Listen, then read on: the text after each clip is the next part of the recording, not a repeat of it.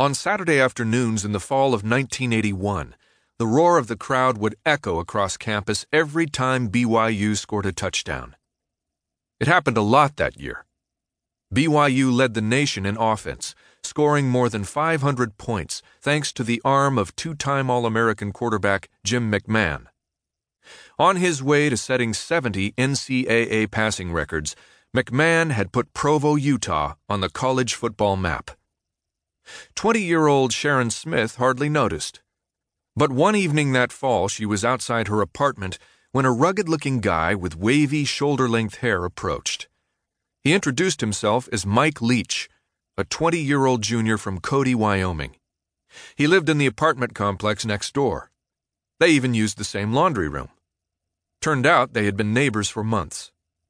Smith was surprised they had never crossed paths, but Leach traveled a fair amount. He was a member of BYU's rugby team. She was intrigued. Leach didn't look like a BYU student. For one thing, his hair was too long.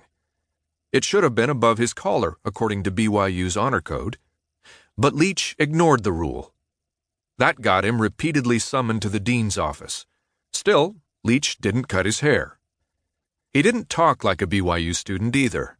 His vocabulary was a little more colorful. So was his upbringing. He grew up in Wyoming with boys who spent Friday nights popping beers and getting in fistfights. Ranchers wearing sidearms would come into town for lunch at the local diner. Gunsmoke reruns were all the rage. Marshall Dillon was Leach's boyhood hero.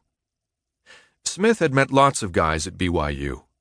None was as authentic or as funny as Leach. They ended up talking until after midnight, and she accepted his invitation to go out the following night.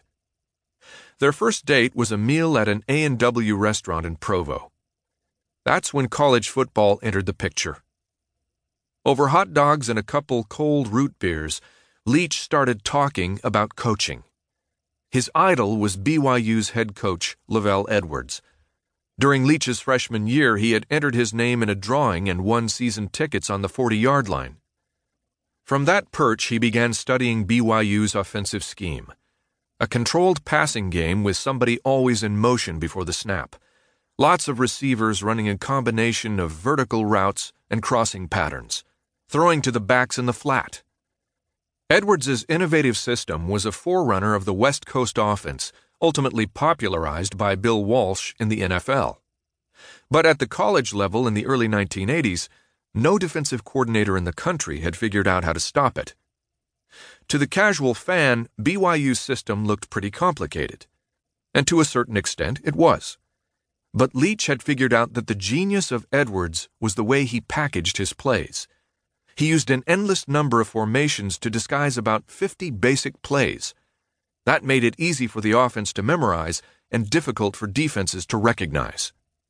Smith had no idea what Leach was talking about, but one thing was obvious to her. The guy sitting across from her sipping root beer through a straw was no casual fan of the game. He wasn't some armchair quarterback either. In high school, Leach had started a coaching file, filling it with newspaper clippings from the sports pages and schematic ideas he scribbled on loose sheets of paper. By the time he got to Provo and could watch Lavelle Edwards up close, he was mapping out his future. BYU had a state-of-the-art offense, Leach said, the best in the country. I started studying it very closely. Lavelle Edwards had a major impact on me. After one date with Leach, Smith never saw anyone else. Of all the people I dated at BYU, he was the only guy who knew exactly what he wanted to do, Smith said. He told me right away that he knew he was going to be a lawyer or a college football coach. I found it very attractive that he had a plan and was very confident about achieving it. Never mind that Leach had never played college football, and his only coaching experience was as a Little League baseball coach back in Wyoming. Smith wasn't worried. He could analyze the game and the way coaches were coaching, and he had it in his mind that he could do it better at a young age, she said. Confidence is a very attractive feature. In June 1982, Mike and Sharon were married in St. George, Utah. After BYU, they moved to Southern California, and Mike attended law school at Pepperdine. But just before he got his law degree, he posed a practical question to Sharon.